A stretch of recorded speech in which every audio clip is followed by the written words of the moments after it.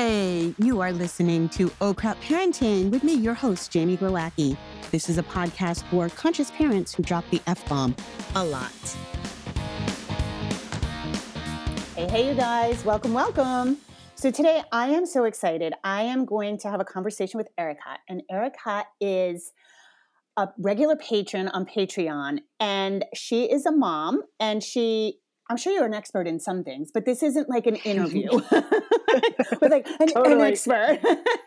I'm sure you you're want an to talk expert restaurants on your another time. Yep. Erica is a mom who has worked through her shit. And to me, she embodies do the work. And the reason I asked her to be on the show is her comments on Patreon are so thoughtful and so thought-provoking. And for me, a person who's trying to help you guys do the work, the hard work of parenting, but even the harder work of keeping ourselves regulated, working through our trauma, working through our shit so we can show up as whole conscious parents to our kids. That's tricky. It's tricky work, especially when you're already like got your 3-year-old crying because you cut the sandwich wrong, you got the baby on the hip, and maybe you're trying to go back to school or work or something. And so I wanted Erica to come on and talk about a couple of things, how she's done the work and how my podcast has helped her. And not going to be shy about that, but also how some other people have helped her along the way. So welcome, Erica. I'm so happy you're here. Oh my gosh, it's such a pleasure. I'm the most gigantic fan of you. Oh, thank you. It means so much because like sometimes when you do a podcast, I love having Patreon because I love hearing the comments, and having the direct relationship with listeners. But sometimes it can feel like you're operating in a vacuum, and you're like, I don't know, is this landing? Well, I can tell you it definitely is, because on Reddit, parents are out there just like screaming into the void, like, help, anyone help. And I'm like, okay, here's my little linky list. Podcasts are my love language. Based on this problem that you've given me, I'm going to recommend this episode. And I put the link so that I know they'll click, because if I'm like, go to your podcast and go, they're not going to do it. So I'm like, here's a blue link for you to touch and have immediate access to real content on what you're saying. And I have for years been getting private messages back from people months later saying this, I can't even tell you what this did for me. I can't even tell you how this changed. Thank you for taking the time. And it took me a couple minutes, but it took you however long to like put the content together for the episode. So I'm like, team effort. Right. Well, I just hired a great business management team, and now I actually have a social media manager, but I'll be like, take Erica on as my Reddit manager. Yeah, seriously. I've been doing it for free for years. So. Right. So tell us about yourself and tell us about your work and how you came to know that you needed to do work as a parent. Well, let's see here. So when my kid was born, when he was 6 months old, there was a local measles epidemic. Okay. So I stayed inside 2019, did all the stuff that we were supposed to do. And then the pandemic happened like just as he got vaccinated for MMR. And so then it was like right back inside. And my mom died of the COVID in January of 2020. I'm so sorry. So it was pretty right away that we needed to do some work, I'm screaming at my 1-year-old. Right. Because there's a pandemic that killed my mom and I don't know what to do. And pretty right away, I mean, in reflecting on your episodes, I noticed just little bits and pieces that you said just went right down to the depth of my core and showed me this isn't just I need to fix a behavior in my kid. It showed me I need to fix a bunch of stuff inside of myself in order to see the kinds of behaviors I want out of my kid and in order to have the kind of connection that I wanted. Yeah. Now, let me ask you a really personal question. Were you able to connect the dots right away that like, I'm so angry that COVID killed my mom and that's why I'm yelling at my 1-year-old? Or is that kind of in hindsight? That was the obvious thing to me. Okay. What wasn't obvious to me was that all the early childhood stuff was coming up in the right now. Okay. Yeah. So it was obvious to me there's a pandemic. My mom died. Of course I'm sad.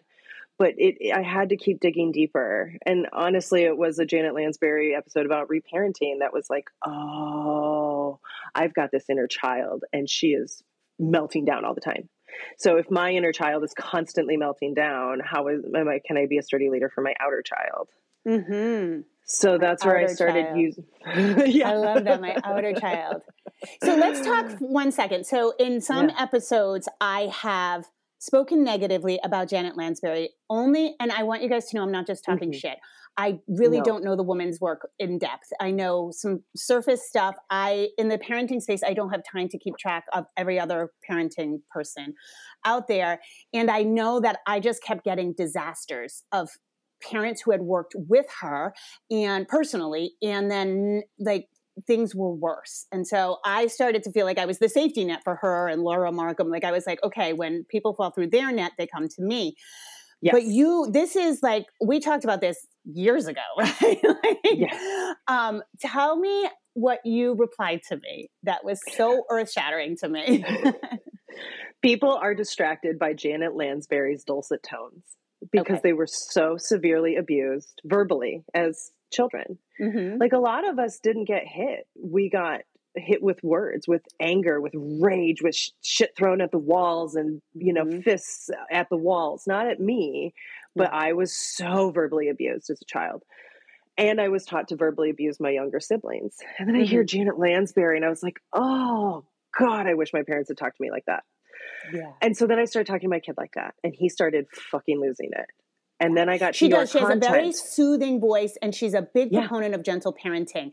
But I'm going to stop you. She actually hates that. She hates that term. Okay, and good. She has told people, don't use my voice. This is just my voice.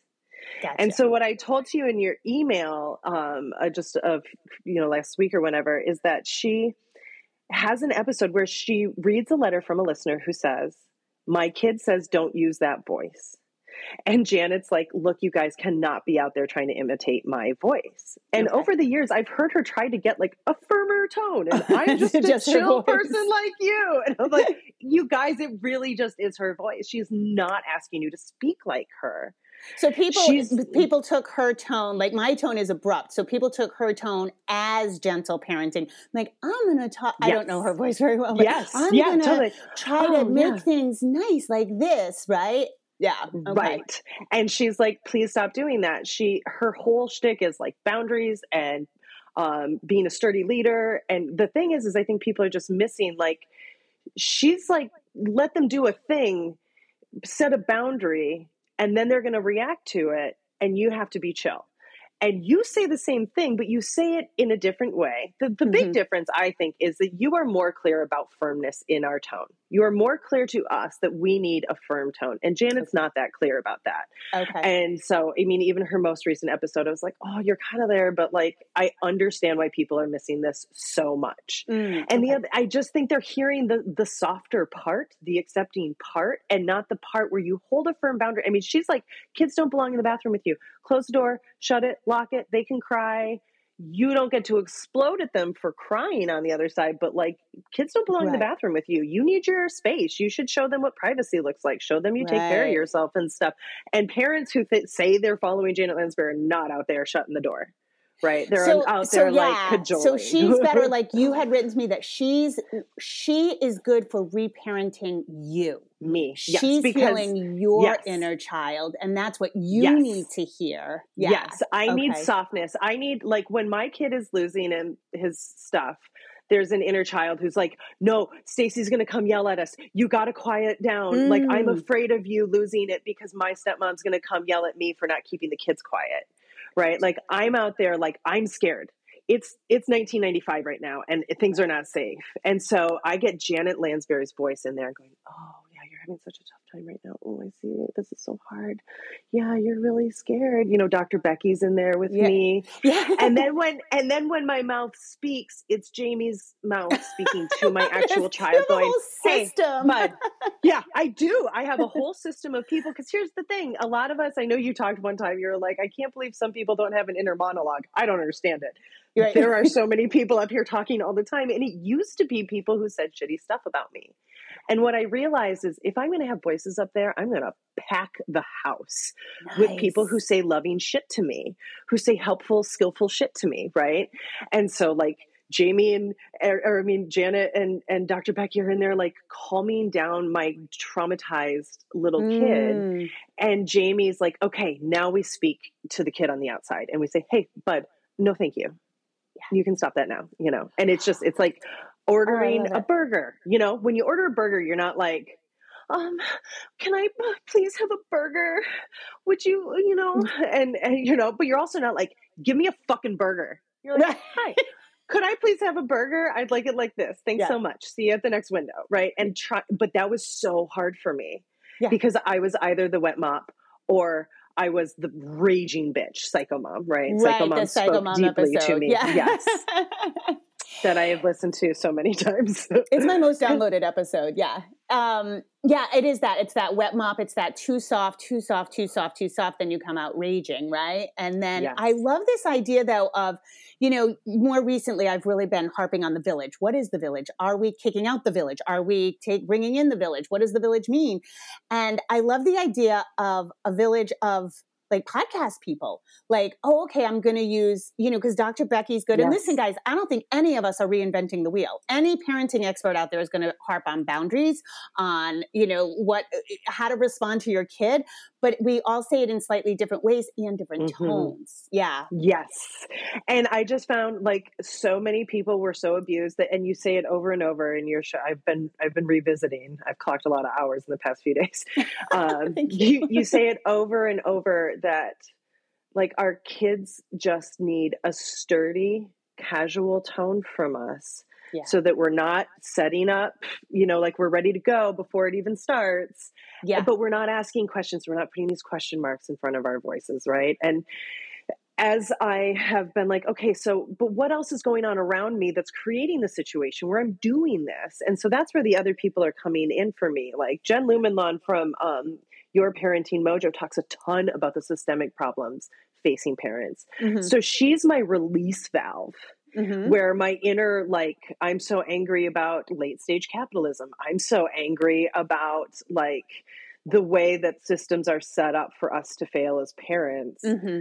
So that I just have a place to put that anger. You know what I mean? Yeah. I can't take it out on my kid. It's not going to change my circumstances, but it does give me a fucking second to just be angry about how unresourced we are.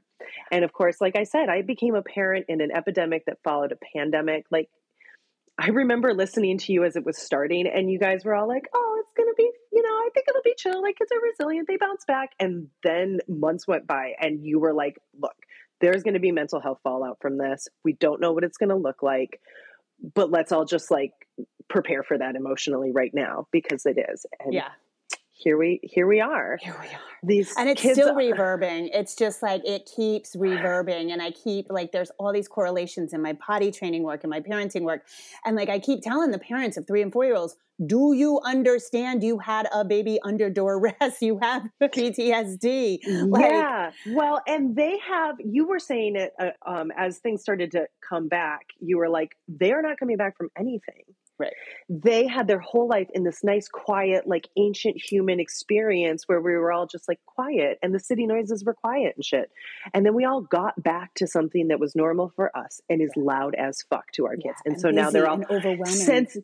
So it's now they're sensory processing. Now they don't transition well. Now they can't hurry up. Now they're overwhelmed because of really small class sizes in preschool. And I'm like, oh, kindergarten is going to be fucked next year. Yeah. My kid's mind is blown by 12 other children in a classroom with him. Yeah. His teacher's like, oh, is it all the loose parts? I was like, no, he's got a ton of loose parts at home. Yeah. And he can play with loose parts with 1 or 2 other kids beautifully for a long, long time. Put 12 other kids with him. And next year he's supposed to go into a class with 20, 25. I'm like, what? We're being left behind again. Yeah. You guys aren't acknowledging again how fucking hard this is for us to, you know, do anything like helpful or supportive for our kids. Yeah. And so, that's what, long story long, that's what I love about listening to Your Parenting Mojo. So yes, I have this podcast village of people. And at some point in your podcasting, you'd said, you know, don't listen to too many people. And I think that that's normal for maybe even like a neurotypical person where you could get to like, skewed. But for me, I just was like, oh, you're speaking to this need for me. This other Yeah. person's, authentic parenting. She is all trauma work. She is Mm-hmm. all work through your stuff. She sometimes has some like parenting. Honestly, no, actually, I've never heard her give parenting advice. Mm. It's only like, how do we as parents heal so Mm-hmm. that we can be the parents we want to see in the world or whatever. I So yeah, I've really, got as this my work podcast village. evolves, I'm coming down to that. I'm varying more and more. Like the parenting will come easier.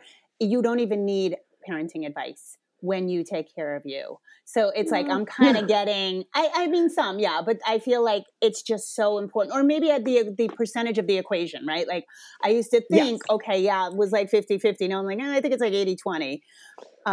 I want to go back though and just highlight, and I'll probably put this on social media, is like, if I'm going to have voices in my head, I don't want them saying shitty things. I'm going to stack them with people saying nice things. Like that is such Yes. excellent advice, because we're all so mean to ourselves. And sometimes we don't even realize how mean we are, So I love that. I do. Yeah.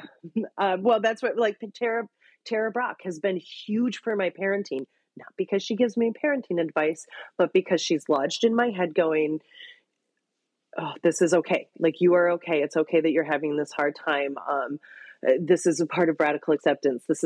What's happening right now is what's happening, and you're going to survive it and you're safe. Like, having soothing people inside my head, calming me down, has helped me show up for my kid.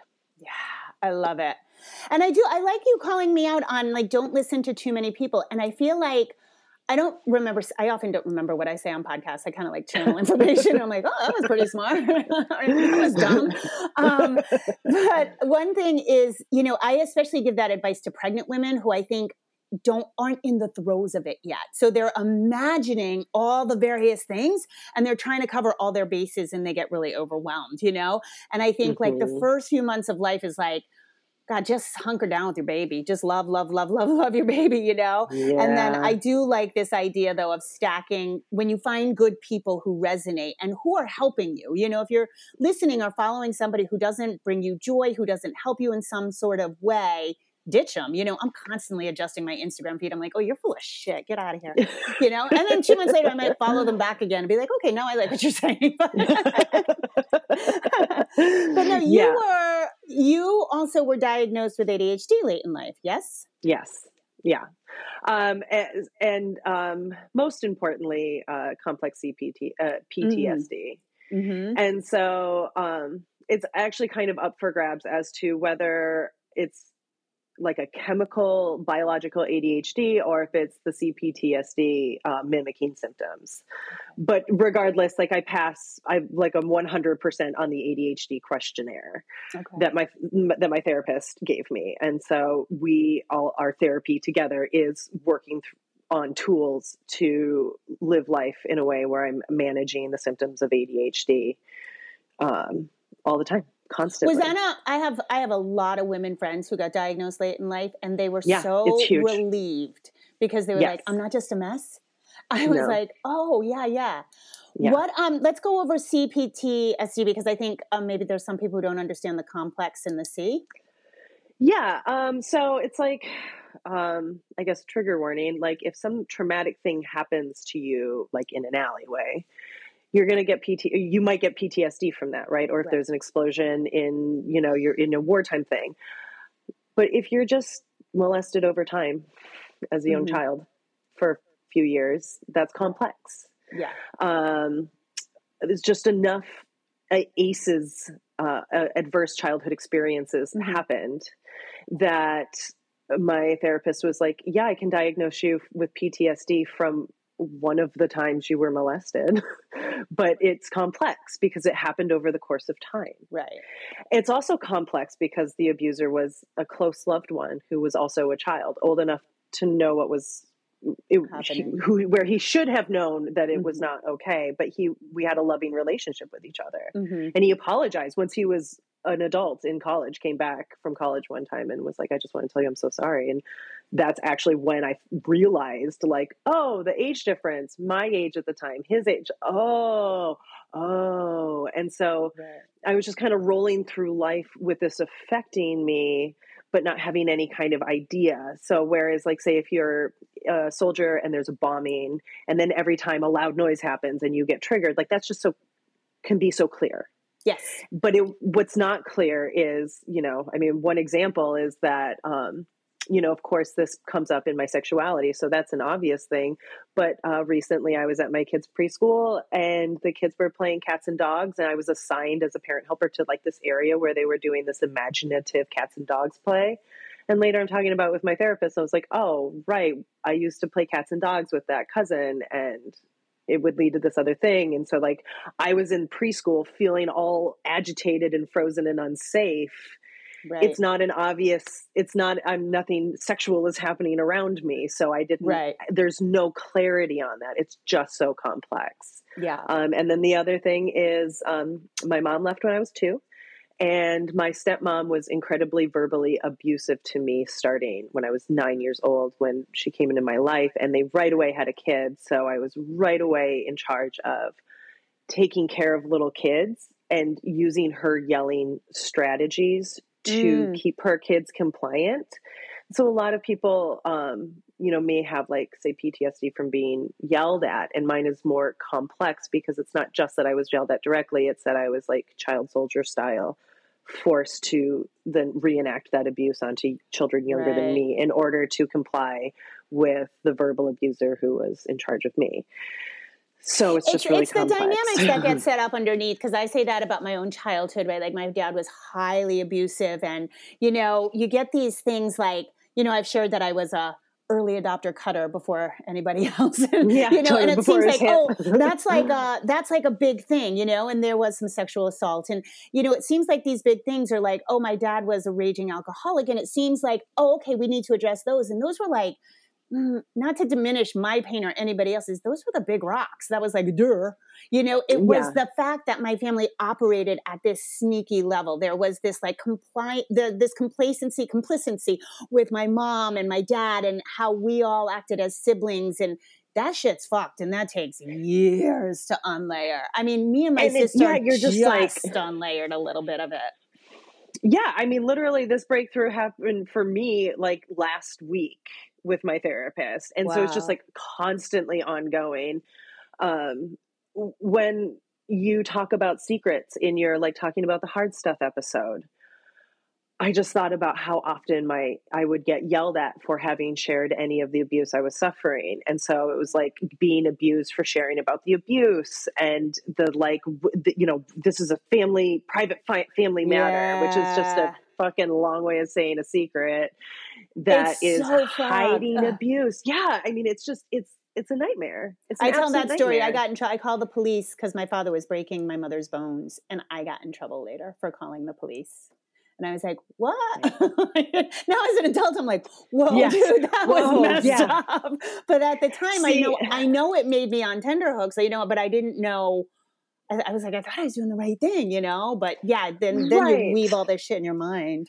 Right. And so to bring it back to like present day, what eventually started happening is my really negative inner monologues, my negative self-narratives turned into thinking about my kid going through literally 1 minute, literally 60 seconds of that shit. Right.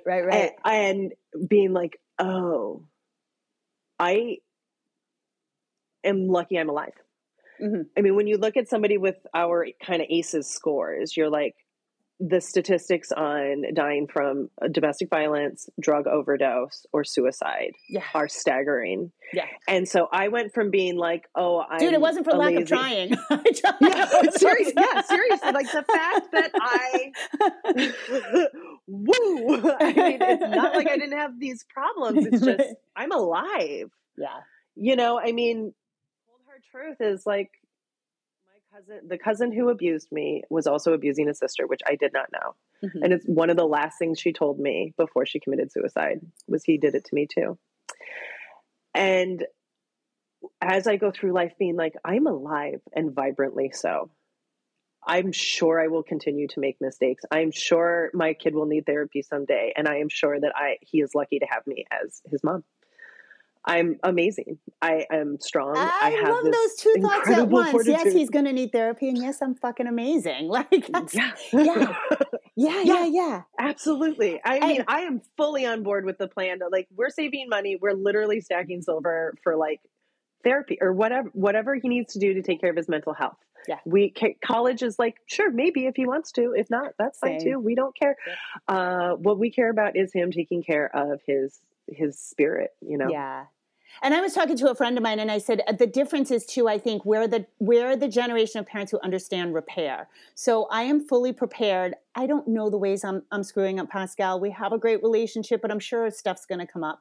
But I'm going to be the parent who says, "You're right. I'm sorry," and that's it. And I might say, Yeah. "Can I explain where I was coming from?" And if he says no, I say, "Okay, very good. I'm so That's sorry." Yeah. Because we're going to be the generation of repair. And that's what our parents, dude, I can't even unlayer any of this with my mother. I was the best mother ever.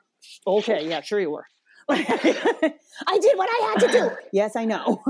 Yeah. Like the idea that you did what you had to do, but it was still damaging. She can't hold those two thoughts, you know?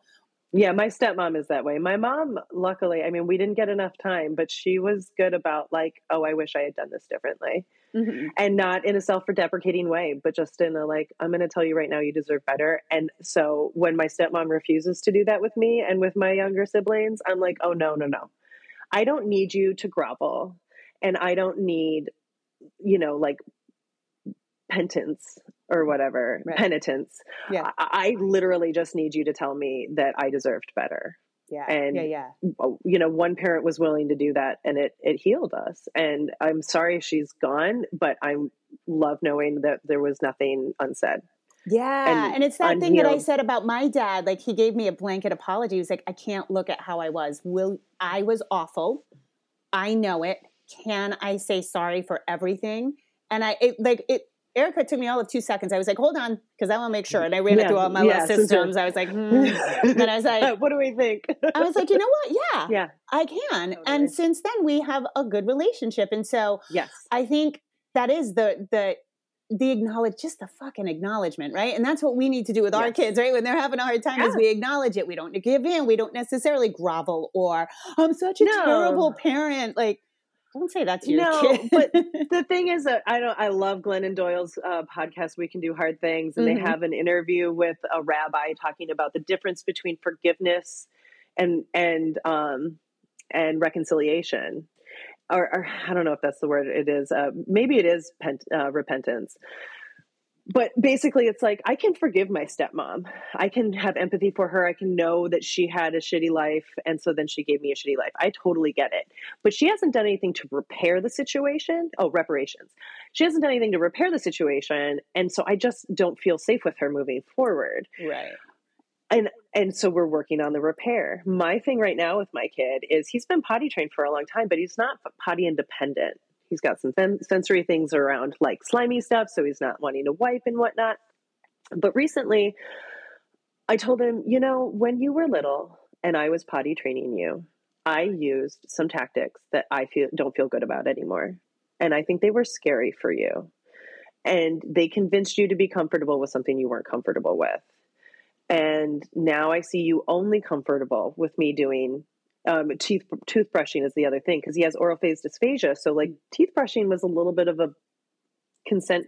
I was doing this like, it's for your health. And it was, but I did not connect. I was not using connection and collaboration. I was using force and dominance and telling him it was for his own good. Right. And while I wasn't necessarily wrong in that, it was for his good. Now he's only comfortable with us wiping his butt and putting a toothbrush in his mouth. Right. And so I've said, I am not going to use the same tactics to get you independent in these areas. It's important. We got to work on it. But I'm going to say right now, I'm sorry. And you don't remember this because you were so little. But I just want you to know that it happened. I made mistakes. I wish I'd done it differently. I'm going to do it differently moving forward. We're going to find ways to get you comfortable with this that are not me being mean to you and yelling at you. Yeah. And he was like, great, thanks. And, I know parents who, will say like they've said to their kids, oh, I did this or that when you were younger. And they're like, I don't remember. You were a great mom. Yeah. And they're like, yeah, but I still want to say I'm sorry because I think about it. I think about you and I care. Yeah. You know what I mean? And I think that I there's don't just think something yeah. to that. I think it's huge, but also it's like people giving you money. Like, who hates that? Who hates being told, I'm sorry, I think I messed up with you? Like, okay, Yes. even if I don't remember you didn't mess me up, I accept. Yeah, I accept, because there's still some things. And, you know, my siblings, I call them my kids. I almost called them my kids, my older kids who are my younger siblings. They're adults and they'll say, oh, I have a problem with this or that, or I don't know why I can't, whatever. And I'm like, well, I remember your mom beating the shit out of you when you cut your hair when you were 2 years old. Yeah. And, you know, and it has these effects on you now. And my sister just being like, oh God, that aches, that hurts, you know, to hear. And I'm like, well, I'm your memory. I am your, you know, the person, your truth and reconciliation committee.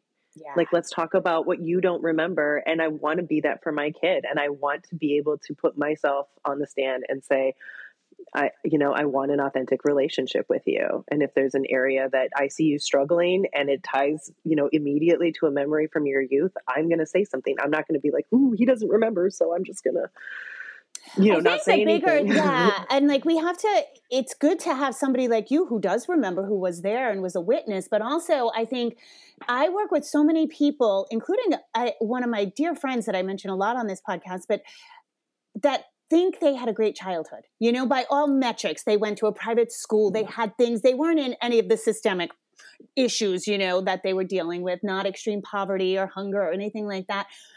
And then, but I'm like, okay, but something's still wrong. And like, this is a good friend that we can call each other out on. So I'm like, dude, no, something happened. I don't know what it was. And it just, she's the last 6 weeks, she's having all these revelations because she's like, her parents just never showed up for her. They were so inconsistent. And I'm so excited. I got the attachment nerd. I interviewed her. She's next week. So like, we're recording this. And so we're That's where recording this. I'm like, attachment. Let's go that way. We're recording this on November 15th, and I'm not sure when this one will be released, but she's being released right before Thanksgiving. So I'm so excited. And it's about attachment. And it goes back to attachment theory, and that these things, they're not good or bad. We don't have to be like judgy about it. It's just how it was. And so that's where those layers of like, maybe not PTSD, maybe not severe trauma, you know, molestation, beatings, the shit that you and I experienced, but that there is smaller stuff that affects your nervous system, affects, you know, because I've got parents, I have never seen it. The pandemic took very small zits and made them into these huge pussy things. And I have parents flipping out. They have no distress tolerance. They get triggered by everything. They're a mess. And I was like, but your kid has to, you know, and I am not kidding. I heard from someone from Israel this week who was like, so I'm having trouble potty training. And like, yeah. Once the war started, like there's sirens and bombs, but we're shielding him from that. And I was like, what?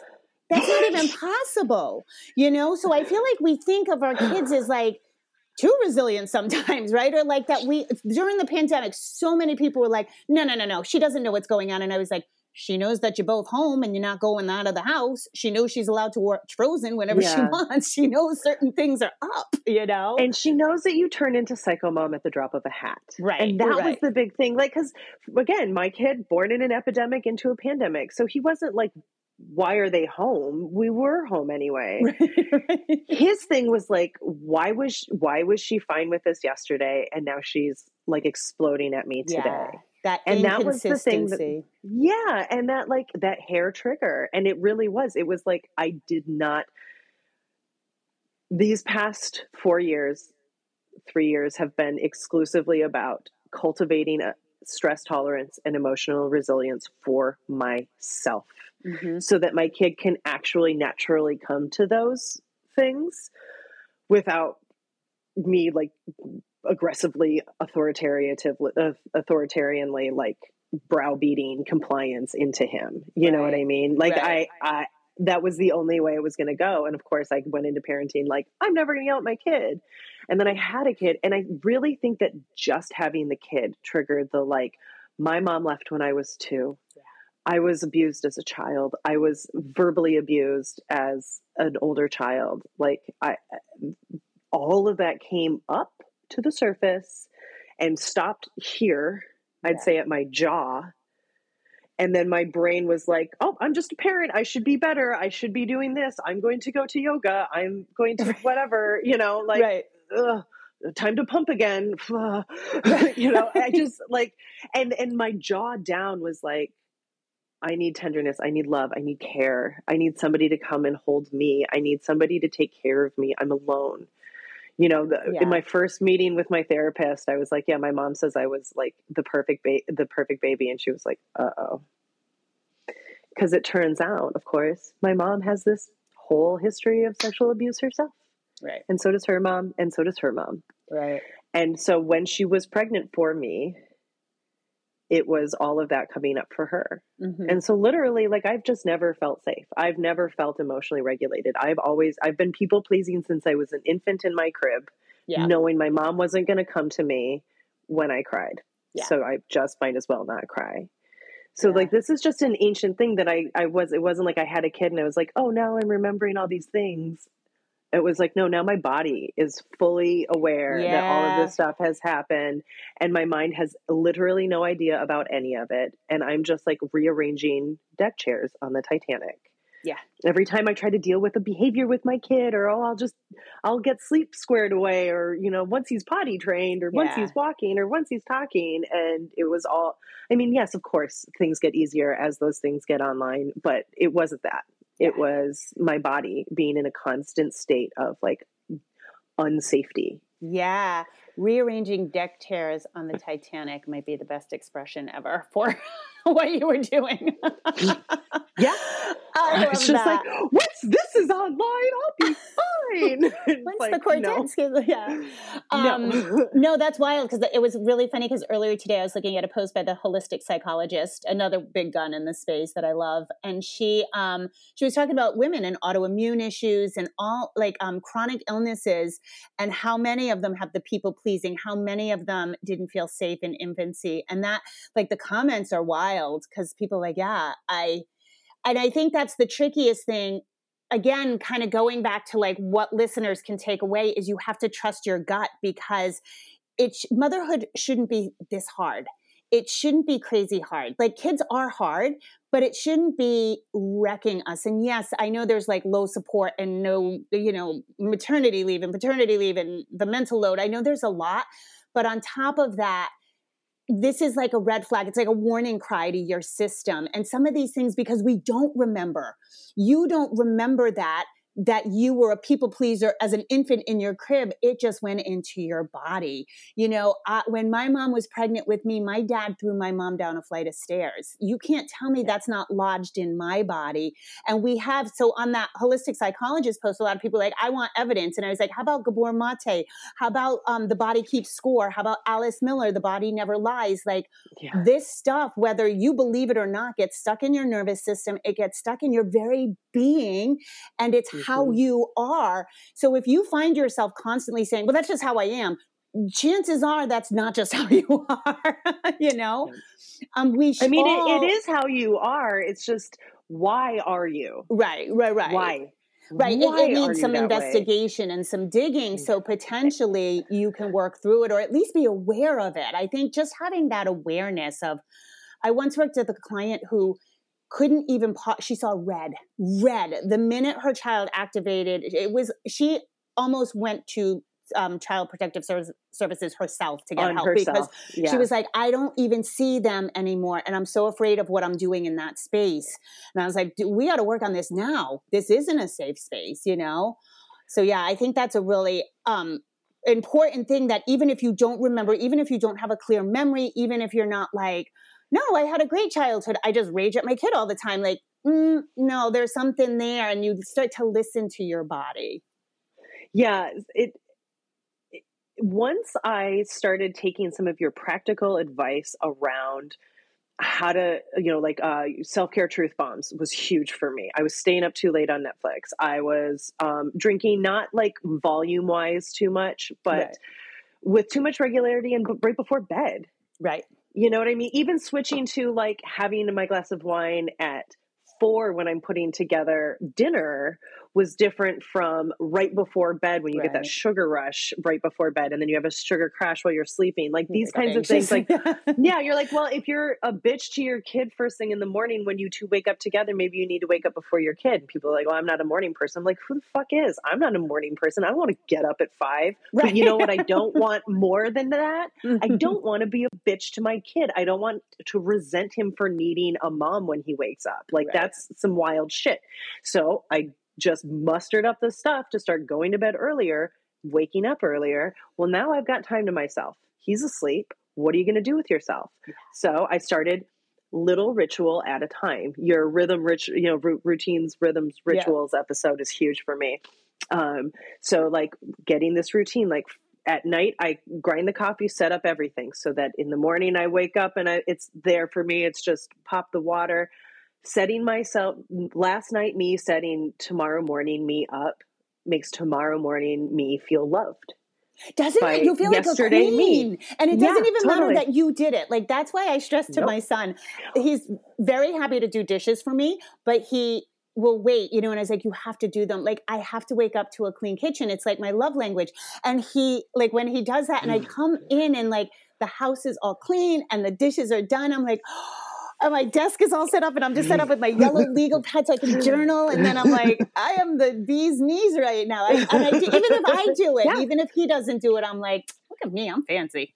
Yeah. Well, so that I was like, oh, this can be a positive feedback loop. What's next? So now I've got this time. My coffee's all ready for me. I'm going to use my melt balls. I don't know if you know about melt balls, but they're reflexology balls for your foot, for your feet. So now I've added stretches in. Well, if I'm just sitting there making myself coffee and doing my stretches, I can have an earbud in listening to Tara Brach.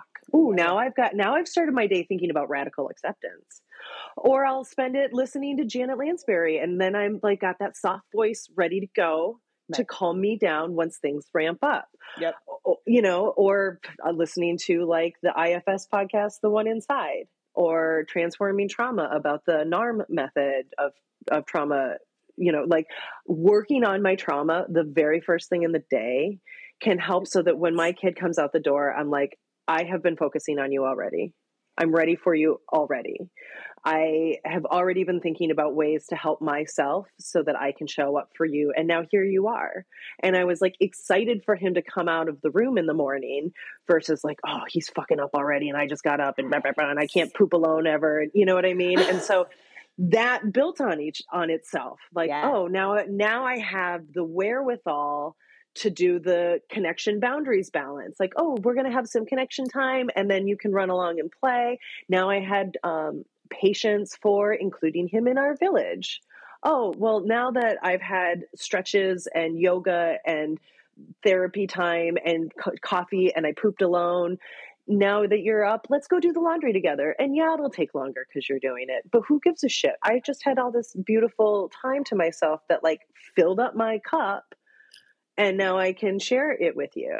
And you only need little bits. And if I'm starting the day with a full cup, and these kids have such tiny cups to fill up, right? Yeah. So I like give you a little sip of my cup and now you're filled up. You're going to run off and play. Mm-hmm. And he did not fall out of the room ready for independent play. Fuck no.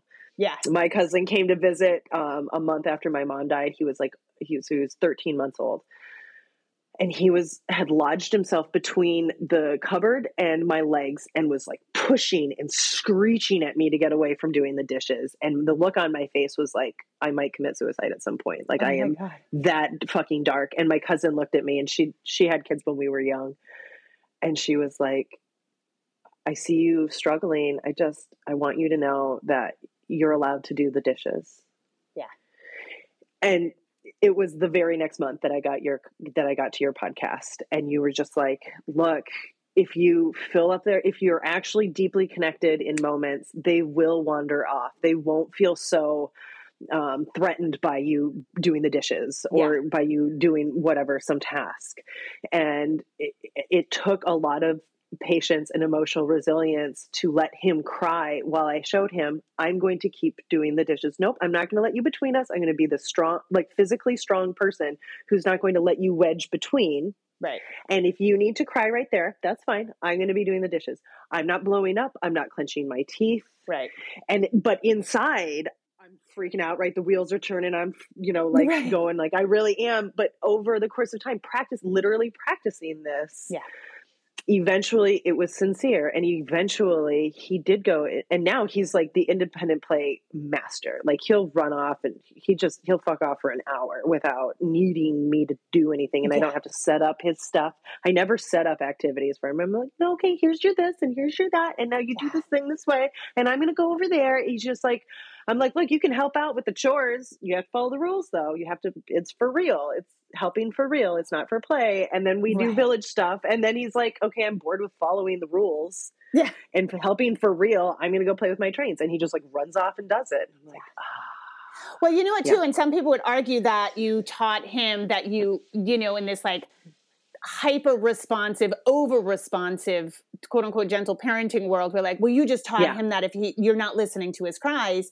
But what you literally did, the reason he was crying is because your nervous system was jacked. So you were already like inside, which created that. We lend our kids our nervous system, you guys. Like, they learn it from us. So if you have a kid who is extra in any way, look inside, because chances are you're extra and you're trying to mask it. And then by you picking him up in those moments, what you're validating is, yeah, absolutely. You need to be quiet. Yeah. Right. So so what he didn't learn to play independently, he learned that you're a steady, sturdy force. And he was like, she's good. She's good because she's going to be in the other room in that tone waiting for me. And if I go in there to play, she's going to play with me, but I'm going to have to follow the rules. So I'm good. Yeah, exactly. And so he's like learning that nervous system now too, which is I'm okay, I'm safe. Now, all of that is totally true. And also I'll just say, like, I cannot for the life of me stress the importance of your first 15 episodes for me in practical real world matters. He had deep connection scarcity. I was the mom who was like, I'm always with my kid. I'm a stay-at-home mom. He's fine. We're always together, and just resenting it the whole time because we were always together. So he was in connection scarcity. Mm-hmm. So then when I'd go try to do something, it was just me being like, oh, this kid's on me, and he's just like feeling rejected. Yeah. Now, because we have such deep connection moments, he doesn't feel rejected when I'm like, okay, I'm going to go do this thing, because he knows it's like, well, his cup is filled up, first of all. And then also it's not me like seething with resentment to try to get away. I'm just like casually like, okay, I'm going to go do this thing now. You can do whatever, and I don't need screen time to lock him down so that he won't move while I do this other thing. But it all took a lot of getting myself prepared first thing in the day so that I have patience for this very slow process. Because like you say, we can get these results from fear and punitive, compliance, methods. Compliance-based, outcome-based methods. But since we've all agreed we don't want to do that, what else? Yeah. Like, okay, well, we've got to be patient with our kids. Well, that's going to be fake as fuck unless I focus on real self-care before the day starts. Yeah, you're so right. And I think you said another thing that was so poignant too. You were happy to see him. You couldn't wait for him to come out of his room. And that is markedly different than a lot of families I work with, where they're like, I can hear his feet hit the ground. I know he's going to be coming into my room any second. And I'm like, oh, but it's coming into my room. No, you were already behind the 8 ball. That's if the you're problem. In your room hearing him, then you're already behind. And I don't say this from a place of judgment. If I accidentally sleep in too late and we wake up at the same time, now though, I'm not angry at him. I'm like annoyed with myself. Like, oh, I knew I should, I woke up at 5:30 and I looked at my phone and I closed my eyes again. Like that was my thing. And again, like, it's not like I'm a morning person. I'm a restaurant worker. I work till like midnight on the nights that I work. Like this is not me loving the morning time. I mean, I do now because of what it gives me, but not because my body's just like ready to be up and just, joy. Pascal made me a morning person. And I tell people, I don't know another way. Like if you want to sleep in, that's fine. But then if you're having trouble with your kids in the morning, that is not working for you. And that's something we have to sacrifice. And I don't know how people do it. I get up at 3:45 or 4 because I want a whole fucking day before my kid gets up. Like I want to get everything done so I can be, like you said, I can't wait for him to get up, and I can't wait to be available for him because I've taken care of myself. And then I was just going to put another post on Instagram. My magic bullet, and I learned this when he was very little, but I did it last night, which was sometimes I go to bed at 7.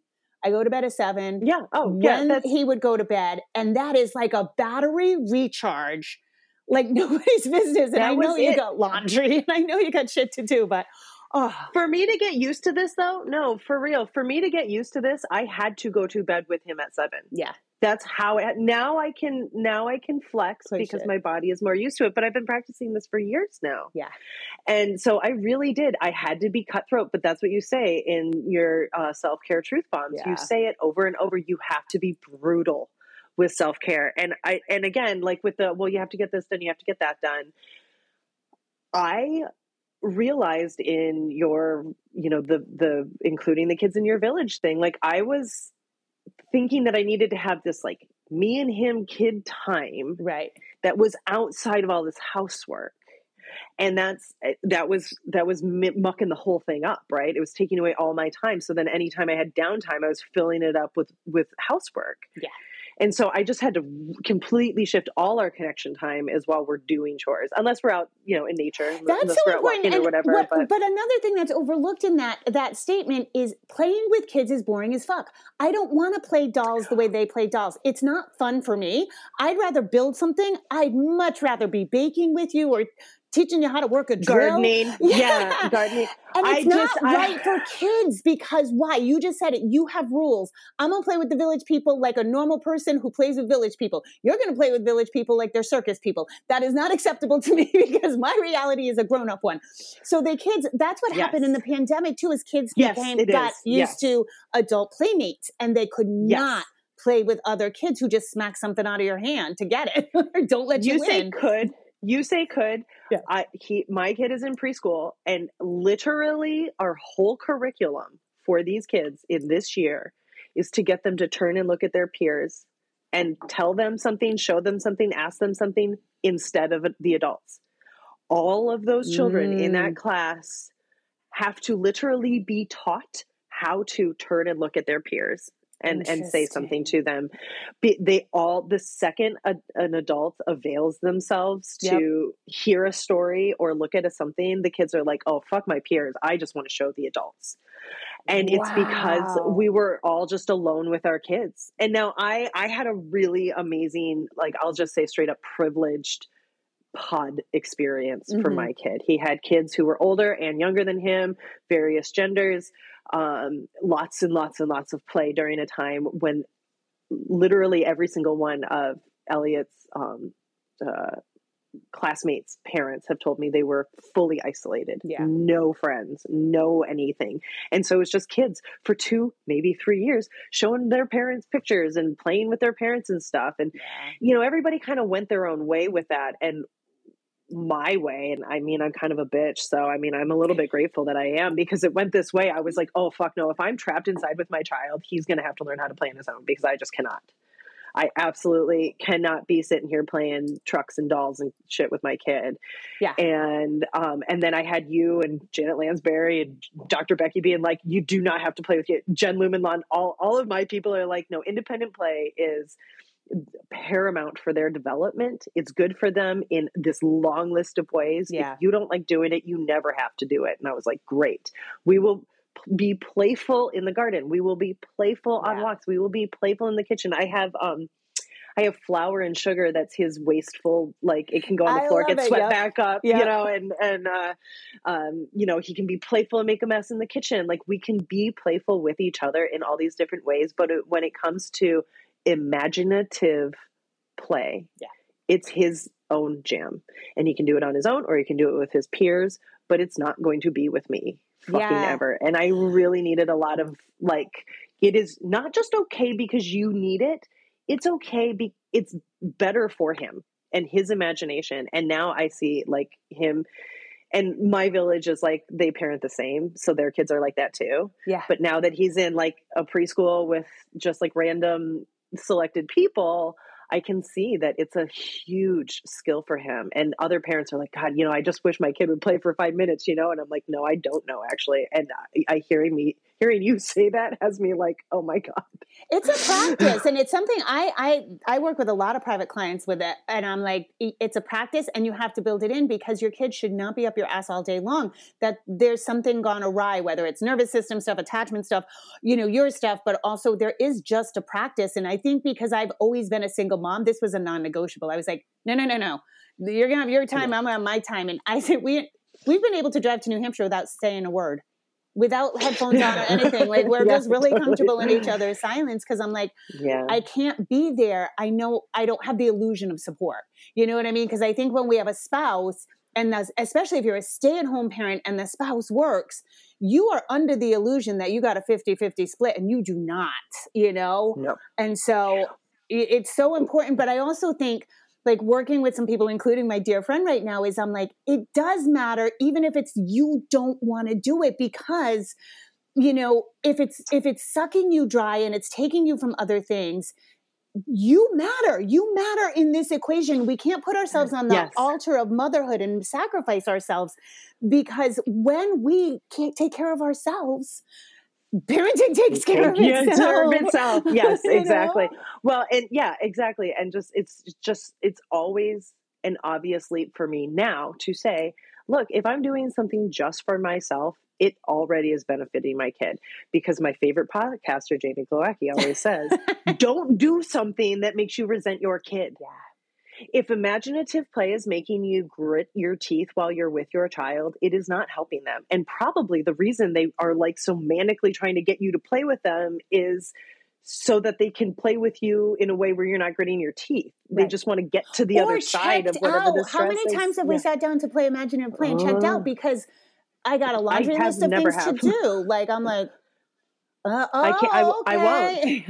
Luckily, I can say I've never done it because I got to your stuff so early, though. And again, like, I know I've said this to you before, but he was 14, 15 months old when I got to your podcast, and I just was hearing all the pitfalls I was going to fall into when he was 3. And I was like, well, can't I just start this stuff now? And there's, in revisiting, there's some stuff like in the old days, if he would make a mess and I'd tell him to clean it up, he'd have so much fun with it that it wasn't like this. It wasn't a natural consequence. Now that he's older, if he spills something, I'm like, clean it up. And he's like, oh. So now it feels a little bit more like this is something that can work as a deterrent. Right.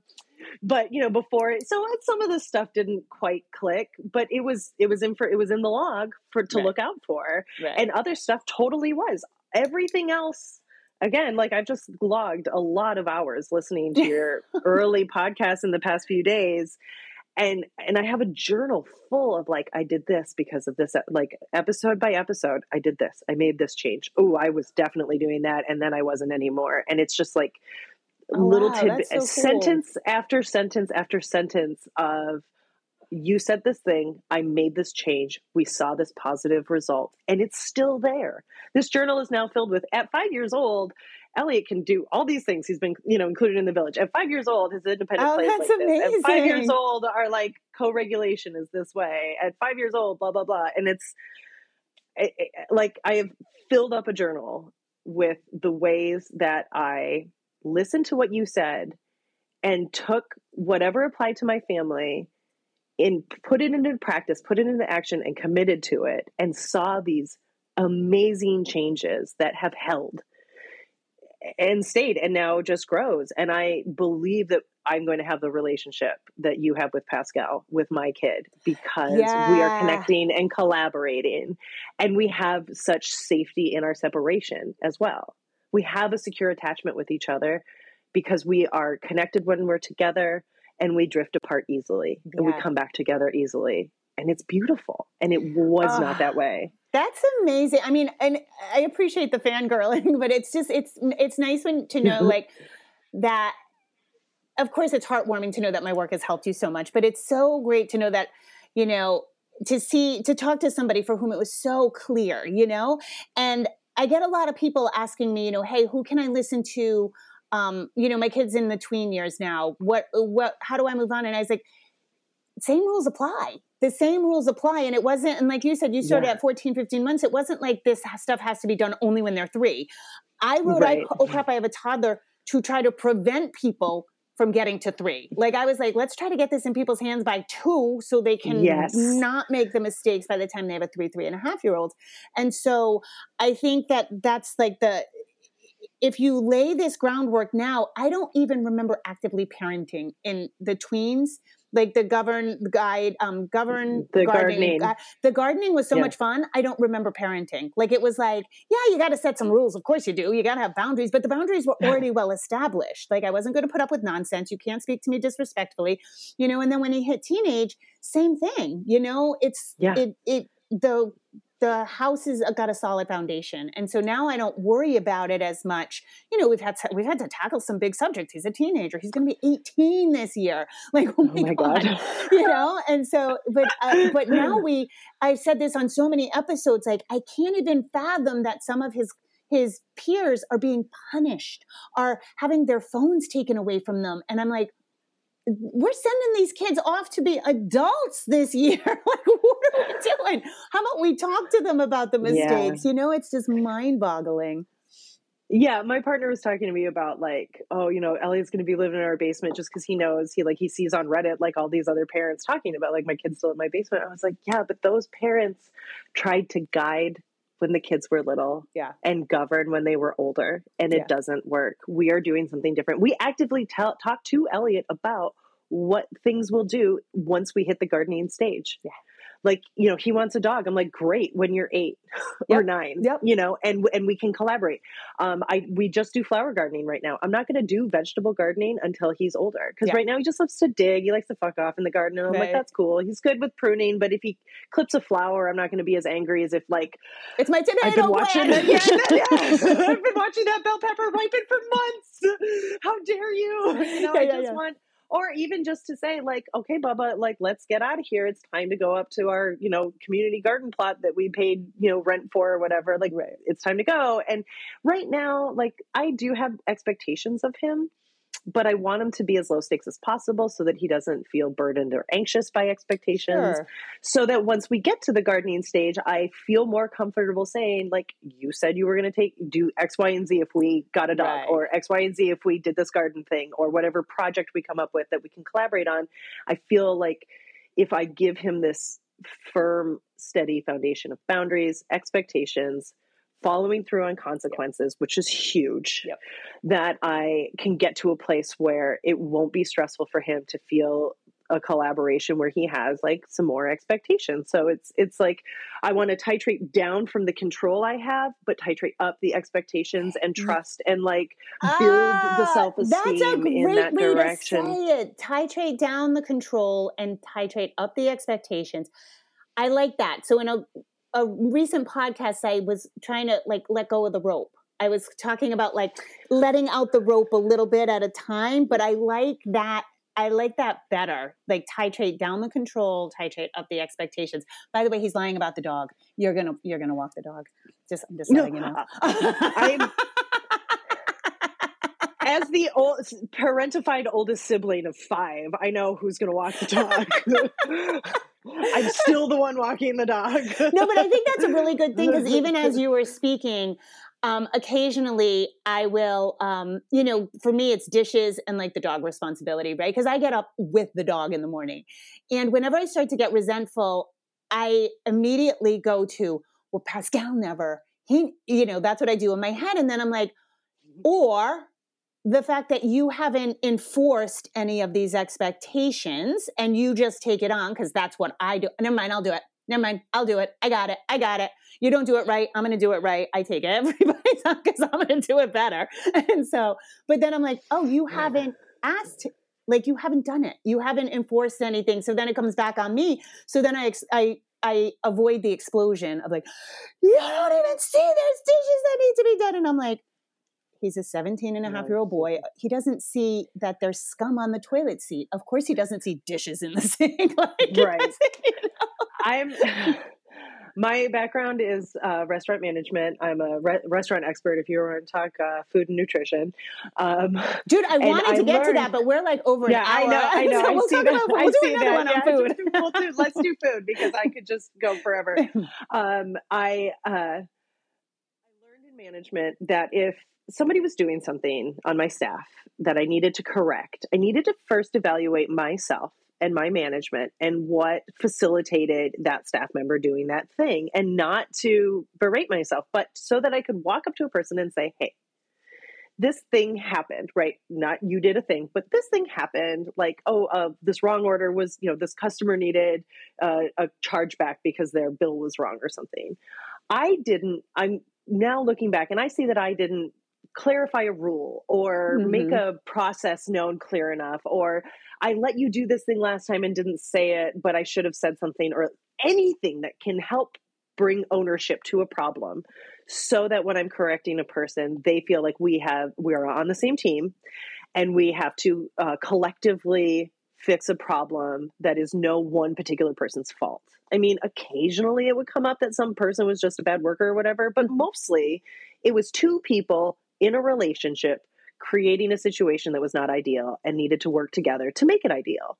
Yes. And I think that I've brought that into my parenting. I love that. And it really, really helps. Like, okay, I've gotten to a place where I'm saying you never do something. And I know it's my job to hold you to the thing that I am, whatever. Yeah. And like with Elliot, it's like just bringing his plate from the table to the sink. Like, Of course I could do it for you. Of course I can do everything for you. But that's not my job. My job is to help you learn how to take care of yourself. Yeah. And so, now he is the little like, oh, the laundry's piling up. We should get to the laundry. And not like an OCD, he's nervous about it, but just like, hey, I noticed the laundry's getting overflowed. Like, we should take care of the laundry. And I'm like, yes, not even quite 5 years old yet. And you like, no, and he's been doing it a while, I see the cat litter jar is getting low. We should get more cat litter. Like, ooh, we're getting low on syrup. Is there more in the backup cupboard? Well, there's also pride. That's the bringing the kids into the village, because there's pride. I'm working with a lovely family right now, and the 4-year-old little girl was like, just kind of devolving in behavior throughout the day, and I was like, she's not doing enough. And so at one point she cleaned, like the mom was putting the younger ones to bed and she cleaned the living room. And the mom was like, oh my God, it was like spotless. And I was like, okay. And so the mom like said, even to the dad, like in front of the child, can you believe she did this? She cleaned the whole living room. It was gorgeous. The next night, the girl was like, I got this. You go put them to bed. I'm going to clean the living room. And again, it's not that we activated her inner pride. When Pascal was little, he would clear everybody's table. So if I came to your house after dinner, I'd be like, hey, bud. And he'd just go and clear everybody's plates, and friends would be like, how did you get him to do that? And I was like, because I didn't get him to do anything. Everybody's praising him up the wazoo. So he's like, look at me. I cleared the table. And, My God. I brought my kid to Michigan for the first time to visit my family. With the pandemic, I wasn't flying with him. So I brought him this past summer for the first time, and everybody was like, gather around and look at the child that eats vegetables. How did you get him to eat vegetables? And I'm like, well, you guys. Gather around. We have a legend in that. Yeah, totally. It's like, just, he's not a circus act. Oh my God, but yeah, hilarious. it's just this like, and with the cleaning and he just has ownership over it. Yeah. The other day I wanted him to like clear off his art table, and I kind of like snaked him. I was like, okay, all you have to do is take everything off the table and put it on the floor, and I will find a place for everything. But then of course, as he's taking stuff off, he'll look at it and I'm like, where does that, that just goes over there, right? And he's like, oh yeah, I'll go put it over there. And suddenly he had Marie Kondo'd his whole junk ass art table. Nice. Found a spot for everything to go, and for weeks now it's been cleared. Like, he does stuff at his art table and then he goes puts the materials back wherever the place that he found for it. So because he had ownership over, like, no, I organized it, I said it. Same thing with the cubes, the IKEA cloth cubes. Yeah. Once I got him to condo his own shit, now he's like, Mom, you put this truck in the wrong cube. It doesn't go in this one. It goes in that one. And I'm like, great. You know There's what got to be helps a with home for that is if, everything. Yeah. yeah, I'm like, well, that's cool, Bubs. I will try to remember that. The best way is if you put away your toys at the end of the night, Yeah. then everything will get in its right spot. And he's like, yeah, I probably should do that. I'm like, yeah, probably. I love it. I love it. But Yeah, so there's a that's one sense of those things ownership. that could get so skewed in the current like pendulum pull of gentle parenting. Like, oh, well, you're just, tricking him. And it's like, yeah, because he's 5 and he's taking ownership. And did I snake him a little? Yeah, but Yeah. is it for everybody's good? And Brilliant. taking ownership is like what we want, because now you have a self-sufficient, I mean, not totally self-sufficient, but a 5-year-old version of self-sufficient. No, I mean this not with hyperbole. My boyfriend in college, I was with him for 3 years. Like, he did not clean his bowl up at I remember going back to visit his, like, at his mom's house and seeing the way he and all 4 of his sisters, 5 kids. I also am from 5 kids, and that is not how it looked. Mom didn't clean shit up, right? Like, we cleaned that stuff up. I cleaned that stuff up. And when I watched him just like leave his cereal bowl for his mom to clean up, he was 21 years old. I was like, what? She paid for him to have his like Grateful Dead shirts and ratty jeans brought to the laundromat while he was at college because he couldn't do his own laundry. Yeah. Yeah. Sorry, the painter's here.